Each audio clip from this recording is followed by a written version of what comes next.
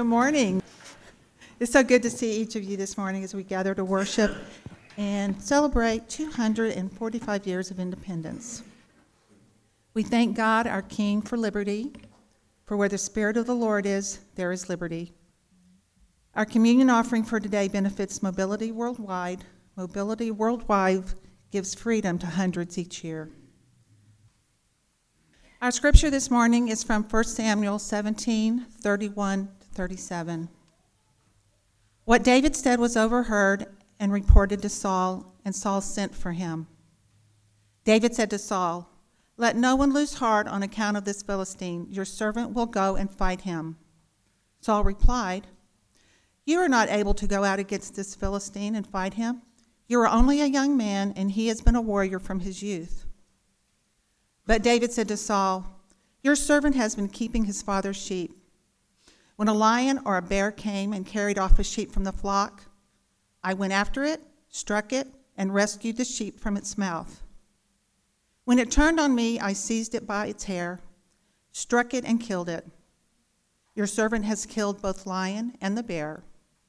This uncircumcised Philistine will be like one of them, because he has defied the armies of the living God. The Lord who rescued me from the paw of the lion and the paw of the bear will rescue me from the hand of this Philistine." Saul said to David, "Go, and the Lord be with you." The word of the Lord. Okay, we'll just bow our heads for our morning prayer. Loving God, we gather today to praise you, to tell you of your love, and to give you thanks.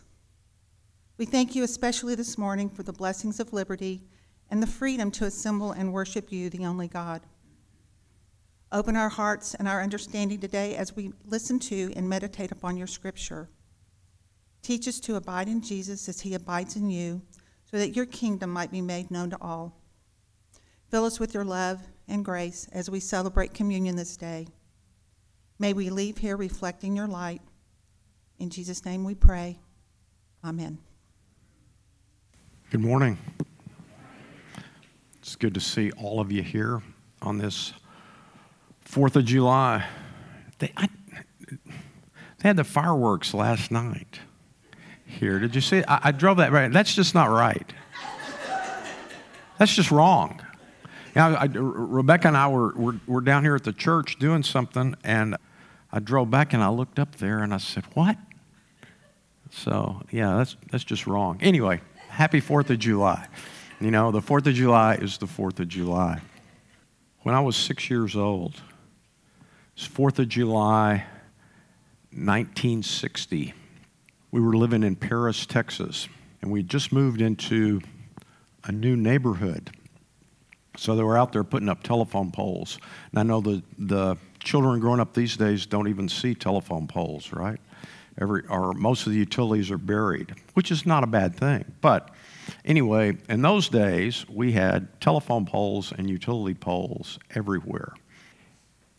And they had just put in some brand new utility poles, and they were covered in tar.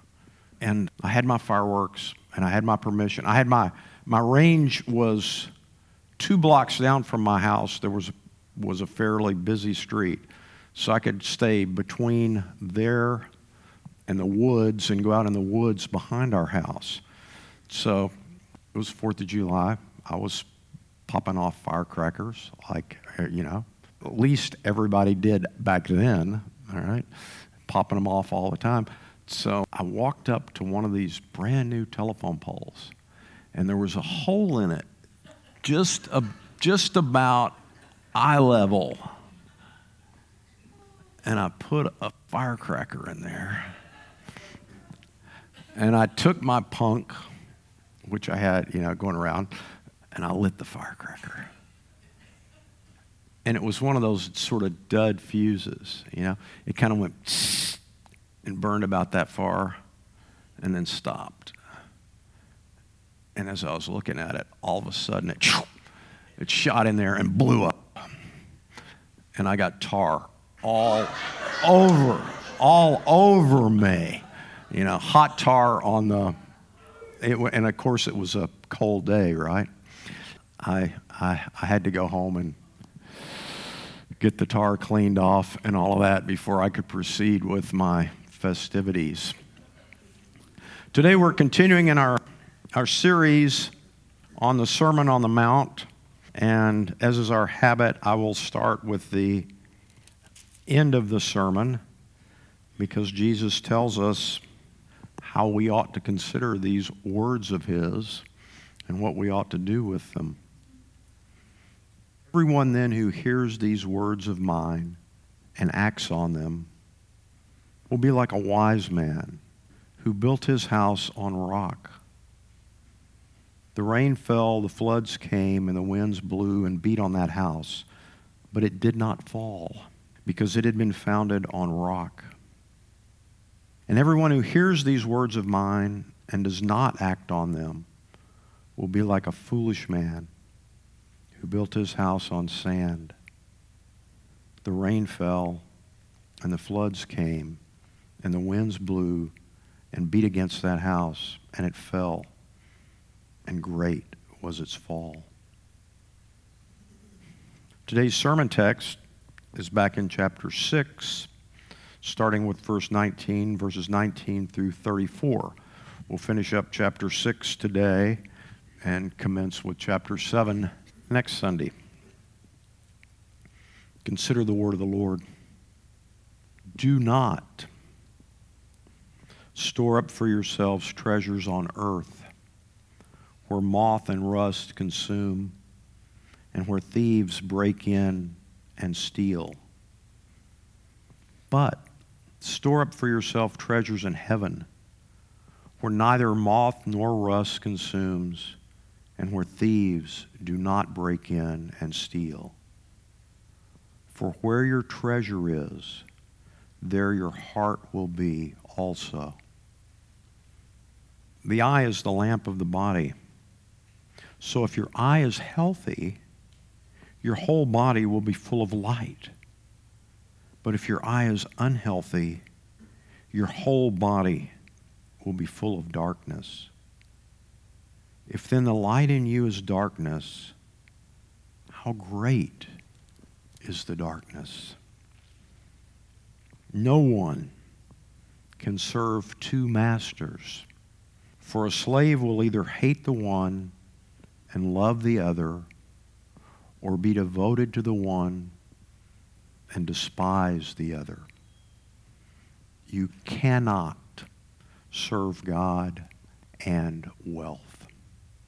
Therefore, I tell you, do not worry about your life, what you will eat or what you will drink, or about your body, what you will wear. Is not life more than food, and the body more than clothing? Look at the birds of the air.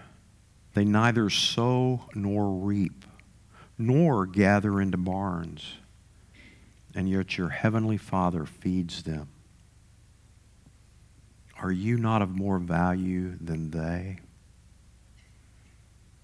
And can any of you, by worrying, add a single hour to your span of life? And why do you worry about clothing? Consider the lilies of the field, how they grow. They neither toil nor spin. Yet I tell you, even Solomon in all his glory was not clothed like one of these.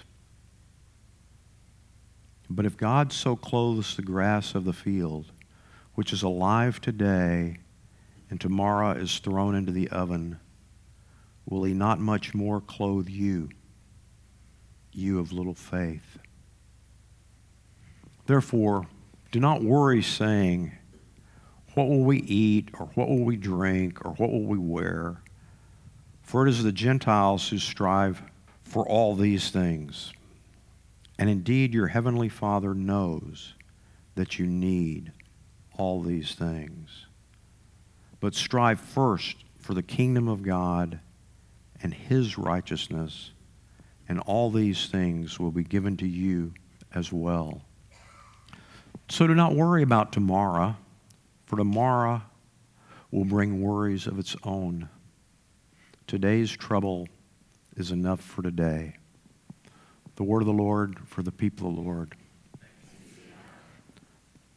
Please be in prayer with me and for me.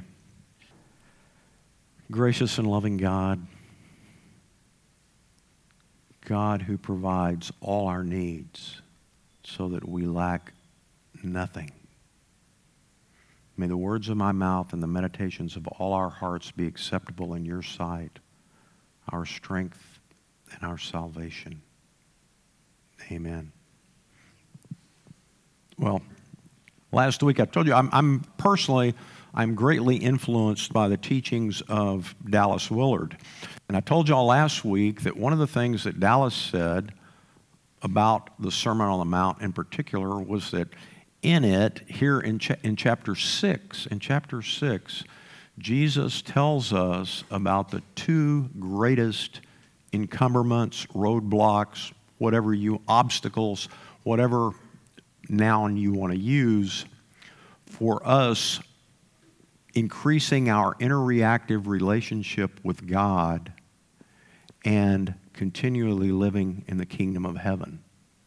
The first one of those we talked about last week, and that's the desire to perform for people. Jesus says, don't perform for people. Don't worry about people. They're really not going to think about you too long anyway, all right? But almost to a fault, we all do it. But we have to be rid of it to increase our relationship with God and to realize the kingdom of God right now, today, present among us. And the second one is the desire to make ourselves secure through material means. The desire to make ourselves secure through material means. And that's what Jesus is talking about in the remainder of chapter 6, which is what we're talking about today. And of course, he starts out there by saying, don't store up all this stuff, right? And I know now, there are few young people among us this morning, but even the young people, if you think something is going to make you happy, think again, right? We've all done that. And to some extent, I think most of us probably still do it sometimes. Instead of truly just getting what we need, we see a shiny object and we think that's going to bring meaning and fulfillment to our lives, right? Humbug. It just doesn't, it just doesn't. So Jesus says very clearly, he says, where your heart is, that's where your treasure will be also, or vice versa. You can say it either way. It comes across the same. Now, when Jesus says heart, when we read heart in the Scripture, that's an interesting thought. We'll have to do a word study sometimes and see how many times heart actually means the blood pump in your chest. And I'd say there are probably very few instances, if any, there may be some in the Bible where that's what heart actually means. When the Bible says heart, when Jesus says heart, it's the same thing as if we say will, like our self-will, or our spirit. Heart, will, and spirit are synonymous with each other. And God allows us free will. And God created us with free will and the capacity to create.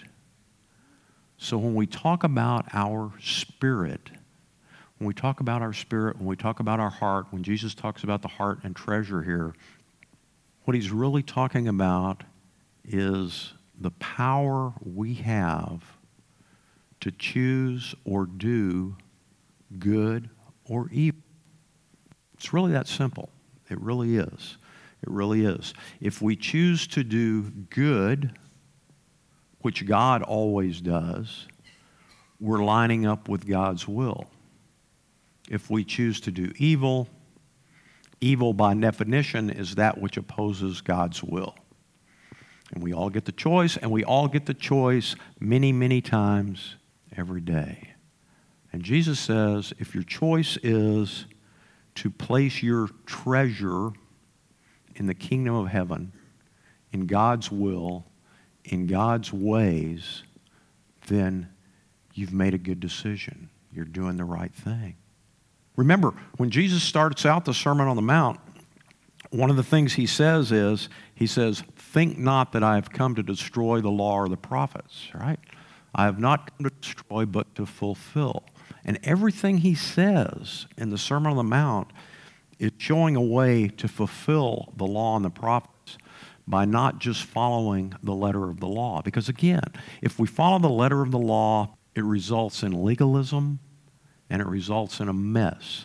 And Paul talks a whole bunch about that in the middle of Romans, in Romans 7, 8, 9, and in there, Paul spends a whole lot of time talking about that. So Jesus says, this is another way of phrasing what Deuteronomy 6:5 says, right? Deuteronomy 6:5, you should what? You all know it. You should love the Lord your God with all your heart.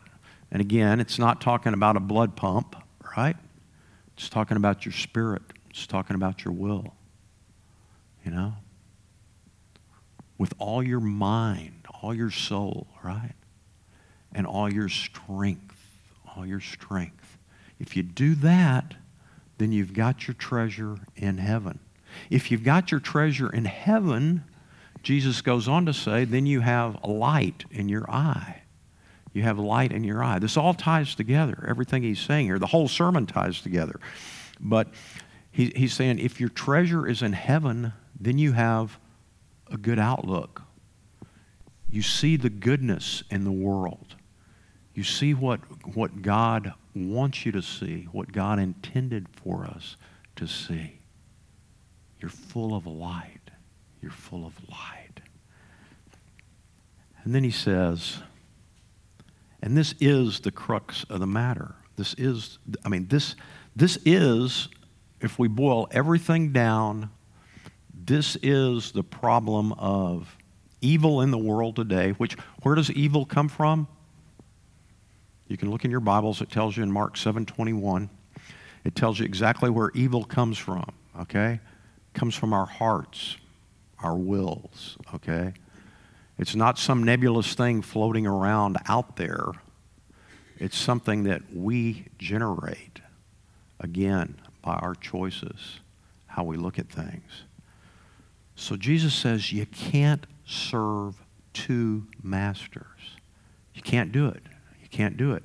Try as you might, you can't do it. It just doesn't work that way. Again, I've come not to abolish the law and the prophets, but to fulfill them. What's the first commandment? You should have no other gods before me, right? No other gods before me. Jesus is just saying that in another way here. He's telling us of Exodus 23, and just in other words, right here. No other gods before me. See, the problems in the world, it's not secularism.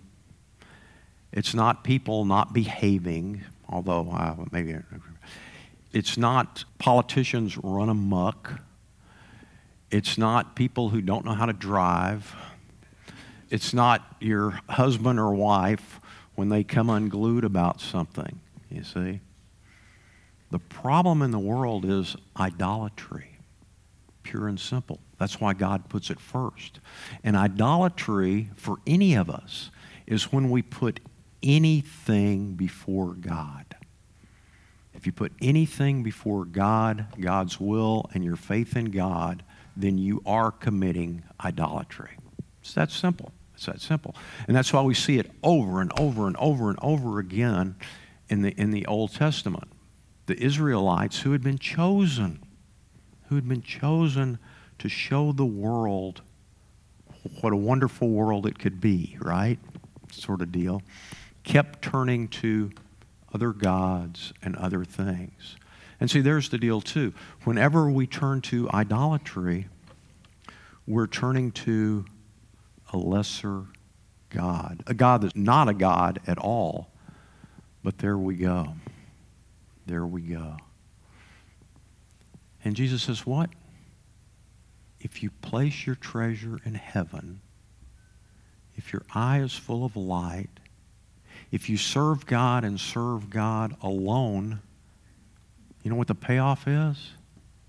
You don't have to worry. You don't worry. He says, why do you worry about this, that, and the other, right? Why do you worry about the clothes you wear? Why do you worry about the food you eat? Why do you worry about anything for that matter? If you're trusting God, it's going to be taken care of. And again, we see this demonstrated in Jesus' life. In Jesus' life, we see it demonstrated. All of his needs were met, right? Jesus says, look, aren't you better than a woodpecker? Right? That's what he says there, right? Aren't you better than a woodpecker? We have a woodpecker here on the property. Did y'all know that? We have a woodpecker. A lot of times he's right outside my window. He'll get on that tree there and start going for it, Now, don't confuse the fact that God feeds the birds with the idea that the birds don't do anything. The birds work. Birds work, and they work very hard. But God takes care of them, right? See, there's the payoff. If your thoughts are on the kingdom of God, and if you're seeking God's will, if you're serving only God, then you've got a bottomless expense account, right? You really do. You really do. But we all think we have a better idea. Oh, Jesus can't really mean if somebody needs something, I should give it to them, right? He can't really mean that, right? But he says, don't worry. See, and the inverse of this is absolutely true. If you trust in material stuff, you become what? Anxious, right? You become nervous. You become stifled. And all that stuff, we know it, and I'm not going to go into the cliches. That would be terrible and all that. But we all know that, quite realistically. The only thing that we really have is each other, our relationships with God and each other and what's going on. Those things are going to last. Those are eternal in the heavens. But, the new Maserati is going to rot in the garage, especially if you're not driving it. So Jesus says, don't worry. Don't worry. But again, this is where we have to be careful. We have to be careful. And this, of course, came up in the early church. In the early church, everybody thought Jesus was coming back next week, right? So they stopped working. They sat around. That's where Paul writes in Thessalonians, if they don't work, they don't eat. Because there were a bunch of people that thought Jesus was coming back, so they thought they were just gonna take it easy, right? So as you come to the altar this morning, and this morning we are gonna come down here, right? No more meal deals, no more snack packs, okay? We're gonna celebrate communion more the way it was intended to be, and that could be, there's a can of worms if you want to go into it. As you come to the altar this morning for all of us, let's think about, is my treasure really in heaven? Do I really have any other gods but God? And remember, if you do have other gods than God, it's going to blow up in your face. So, you can open your hymnals to page 12. And this a few instructions first, because we haven't done this in a while, right? As a matter of fact, we haven't done something sort of like this since the first weekend of March of 2020. And if there's anybody that does need gluten-free elements, then I do have a gluten-free snack pack for you. But if you do need gluten-free, just let me know when you come down here. Sharon and I are going to be down here. I'm going to be here. Sharon's going to be here. I'm going to give you the body of Christ. Sharon's going to give you the blood of Christ. We are using disposable those little plastic shot glasses, right? So if you'll come down the center aisle and then exit on the outer aisles, and right at the end of each of the outer aisles there is a trash can. So anyway, and if any of you are visiting with us this morning,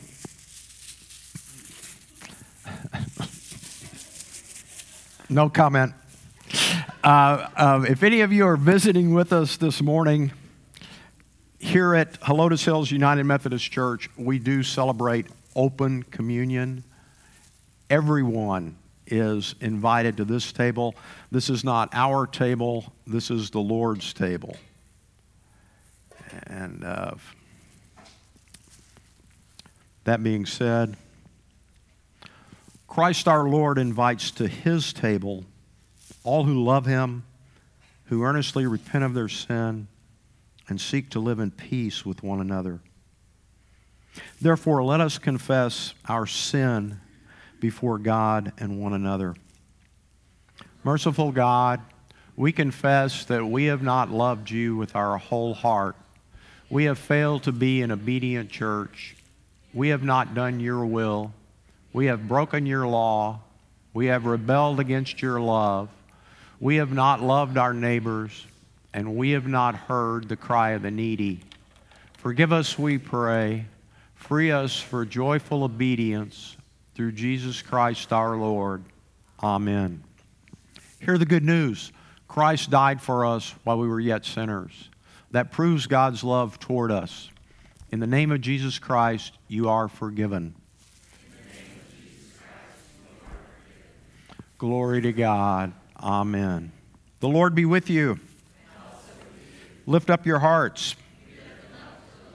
Let us give thanks to the Lord our God. It is right and a good and joyful thing, always and everywhere, to give thanks to you, Almighty God, Creator of heaven and earth. You formed us in your image and breathed into us the breath of life. When we turned away and our love failed, your love remained steadfast. You delivered us from captivity, made covenant to be our sovereign God, and spoke to us through your prophets, who look for that day when justice shall roll down like waters and righteousness like an ever-flowing stream, when nation shall not lift up sword against nation, neither shall they learn war anymore. And so with your people on earth and all the company of heaven, we praise your name and join their unending hymn. Holy, holy, holy Lord, God of power and might, heaven and earth are full of your glory. Hosanna in the highest. Blessed is he who comes in the name of the Lord. Hosanna in the highest. Holy are you, and blessed is your Son, Jesus Christ.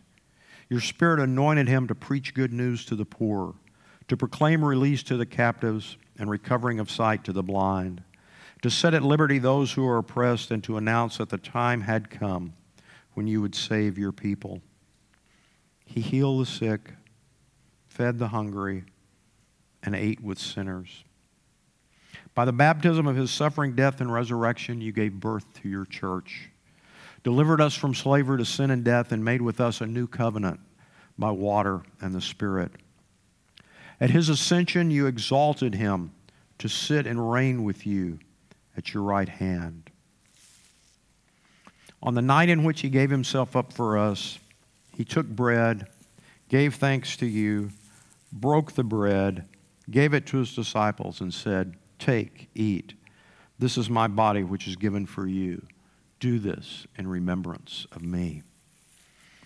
When the supper was over, he took the cup, gave thanks to you, gave it to his disciples, and said, "Drink from this, all of you. This is my blood of the new covenant poured out for you and for many for the forgiveness of sins. Do this as often as you drink it in remembrance of me. And so, in remembrance of these, your mighty acts in Jesus Christ, we offer ourselves in praise and thanksgiving as a holy and living sacrifice in union with Christ's offering for us as we proclaim the mystery of faith. Christ has died. Christ is risen. Christ will come again. Pour out your Holy Spirit on us gathered here and on these gifts of bread and wine. Make them be for us the body and blood of Christ, that we may be for the world the body of Christ, redeemed by His blood. By your Spirit, make us one with Christ, one with each other, and one in ministry to all the world, until Christ comes in final victory and we feast at His heavenly banquet. Through your Son, Jesus Christ, with the Holy Spirit in your holy church, all honor and glory is yours, Almighty God, now and forever. Amen. And now, with the confidence of God's children, let us pray.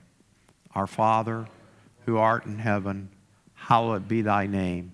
Thy kingdom come, thy will be done, on earth as it is in heaven. Give us this day our daily bread, and forgive us our trespasses, as we forgive those who trespass against us. And lead us not into temptation, but deliver us from evil. For thine is the kingdom, and the power, and the glory forever. Amen. Now go in peace, and as you go, go with the grace of our Lord and Savior Jesus Christ, the love of God, and the unity of the Holy Spirit. Amen.